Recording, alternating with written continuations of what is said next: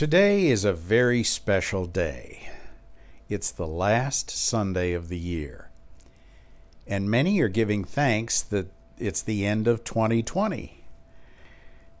I'm not sure I agree with that. Though the year did bring many trials and new experiences that we did not enjoy, what is most important is that we have so much to thank God for. He saw us through many trials, and although a lot of the difficulties that happened in 2020 were new and most unpleasant. Many of us lost loved ones, lost a job, lost possessions, and, just made for not a happy year. But then again, is it that much different than any other year? The trials and difficulties that we've experienced have proven God's love and faithfulness. Even to those of us who still are or will in the future go through the tests and trials that 2020 brought to us. So let's take just a moment and pray. Dear Father in heaven, the things that have happened in the year past, we don't fully understand. But we do know that you are faithful, and in many, many instances you blatantly and obviously proved your faithfulness. What is most important, you are God. You are the one in control, and you are always there. We thank you, Lord, for your compassion. We thank you, Lord, for the comfort of your Spirit. And we pray, Lord, that you would guide and direct us in this new year and help us to learn from the past and understand that living for others is what life is really all about. And we pray these things in your holy name. Amen. Now let's get on to the encouragement and the blessing that I believe God would have me to share with you today. What do you think of when you hear the titles, Hark the Herald Angels Sing, or Joy to the World? Well, most of us think of Christmas. These and many other carols do, or at least used to, play a central part of our celebration of Christ's birth. They used to dominate the month of December in our singing in church, what music radio stations would play, and recognizable versions of them would be heard in stores and shopping malls. That's kind of more the way it was in the past. And most of us who've been around for more than a couple of decades can recite the verses to most of the carols from memory.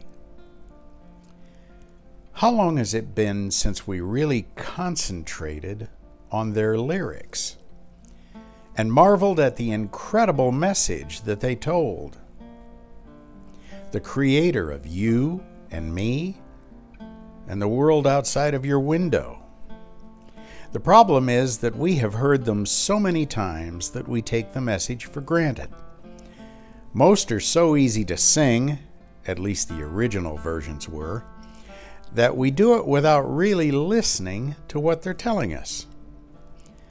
For centuries, the music of the church was part of its educational and inspirational efforts. Christmas carols were a part of that. Some would teach deep biblical truths regarding the incarnation, while others would offer scriptural descriptions of events that surrounded Jesus' birth. Still others were joyful expressions of childlike faith in response to God's indescribable gift. Together they provided a poetic, lyrical picture of what Christmas, humility, and God's great love meant to him.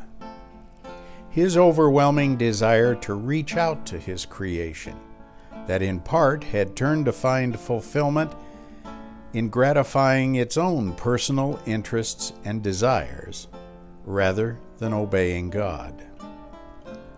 But let's take a few minutes and take a look at two of the carols and pray they help us meditate and focus on God's love, and to be moved to feel as the writers of the carols did, who put these thoughts to word and music. The origin of the word carol is uncertain. Some believe it came from the Greek word choros. It's the Greek word for dance. Others argue that it came from the French word chorale, which describes a dance performed to the music of a flute. In either case, carols seem to have been associated with a celebration. In the Middle Ages, when church music was largely chants done in Latin by choral professionals, the carols became popular with the common people. They were easy to sing, expressed great joy at a time when common people didn't have much joy in the circumstances of living. And it's been said that St. Francis of Assisi, in an attempt to provide songs of praise in the language of the common people, wrote the first Christmas carols. The term carol came into use in England when it was used to describe a lyrical poem, which encouraged people to fellowship with God in the seasons of Christmas, Epiphany, Easter, and the other celebrations in the biblical calendar. Over the years, more were written in connection with Christmas than any other time of the year. We can enjoy these carols, but let's concentrate on the words as we hear them. Silent night, holy night, all is calm, all is bright. Round yon virgin, mother and child, holy infant, so tender and mild. Sleep in heavenly peace. Sleep in heavenly peace. Silent night, holy night. Shepherds quake at the sight.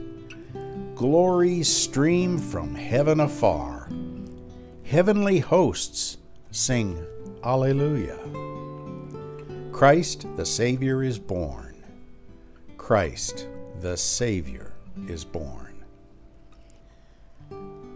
Silent night, holy night. Son of God, love's pure light. Radiant beams from thy holy face, with the dawn of redeeming grace. Jesus, Lord, at thy birth. Jesus, Lord, at thy birth. This is perhaps the best known and most widely sung of all the carols. It is certainly one of the most beautiful. As the story goes, an Austrian parish priest by the name of Joseph Mohr, that's M-O-H-R, took this poem he had written several years before to the church organist, whose name was Franz Gruber. He was an accomplished musician, and because the church organ was broken, Gruber wrote a simple melody for his guitar, and they sang the song for the first time at the church's Christmas Eve service. Though Bethlehem may have been relatively quiet at the time that Jesus was born, it was probably not silent. Crowds of people were in town to be counted for the census. Weary travelers could not find lodging, and all the animals traveling with the people probably made their share of noise as well. Father Mohr's song does not speak of a natural silence, but the holy hush that must have fallen over Bethlehem as the angels and the shepherds knelt to worship the potter that had entered into the clay that he himself had made, and now rested in the arms of his own creation. The title and the first line of another favorite carol are often misunderstood.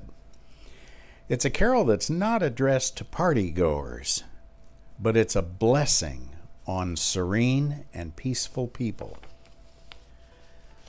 God rest ye merry, gentlemen, was a blessing upon an entire group of people because in Old English grammar, a reference to men in the plural was intended to include everyone addressed.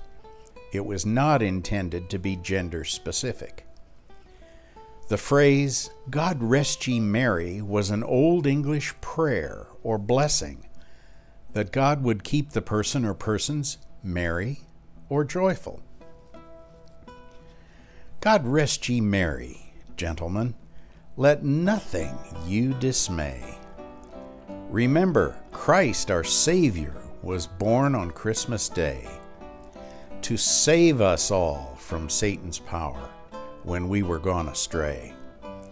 Oh, tidings of comfort and joy, comfort and joy. Oh, tidings of comfort and joy. In Bethlehem, in Jewry, this blessed babe was born, and laid within a manger upon this blessed morn, to which his mother Mary did nothing take in scorn. From God our heavenly Father a blessed angel came, and unto certain shepherds brought tidings of the same, how that in Bethlehem was born the Son of God by name. Oh, tidings of comfort and joy, comfort and joy. Oh, tidings of comfort and joy. God bless you with joy, you people, might be an accurate modern-day rendering of that phrase. It stands to reason that most who are already merry would have no need for a blessing like that. Rather, the poor, lowly, and sorrowful, those who are dismayed, are the ones who need comfort and joy. To those in need of that, the writer of the carol prescribes the only sure cure, the good news of the coming of Messiah, Jesus, to earth. In singing this, we're extending God's blessing and power to comfort and uplift the oppressed. In listening to it, we're afforded the opportunity to receive that blessing, and with it, His joy. The most fulfilling and refreshing devotions that I have ever enjoyed were sitting quietly with God and reading and meditating on the words to Christmas carols and many of the centuries-old hymns that are found in the old church hymnals. It's true that those words are not always scripture, but most of the time they're expressions of the Holy Spirit inspiring the writer to tell of their communion with God. May the love of God and the grace and His peace imparted by His Holy Spirit guide and keep you in 2021. Amen.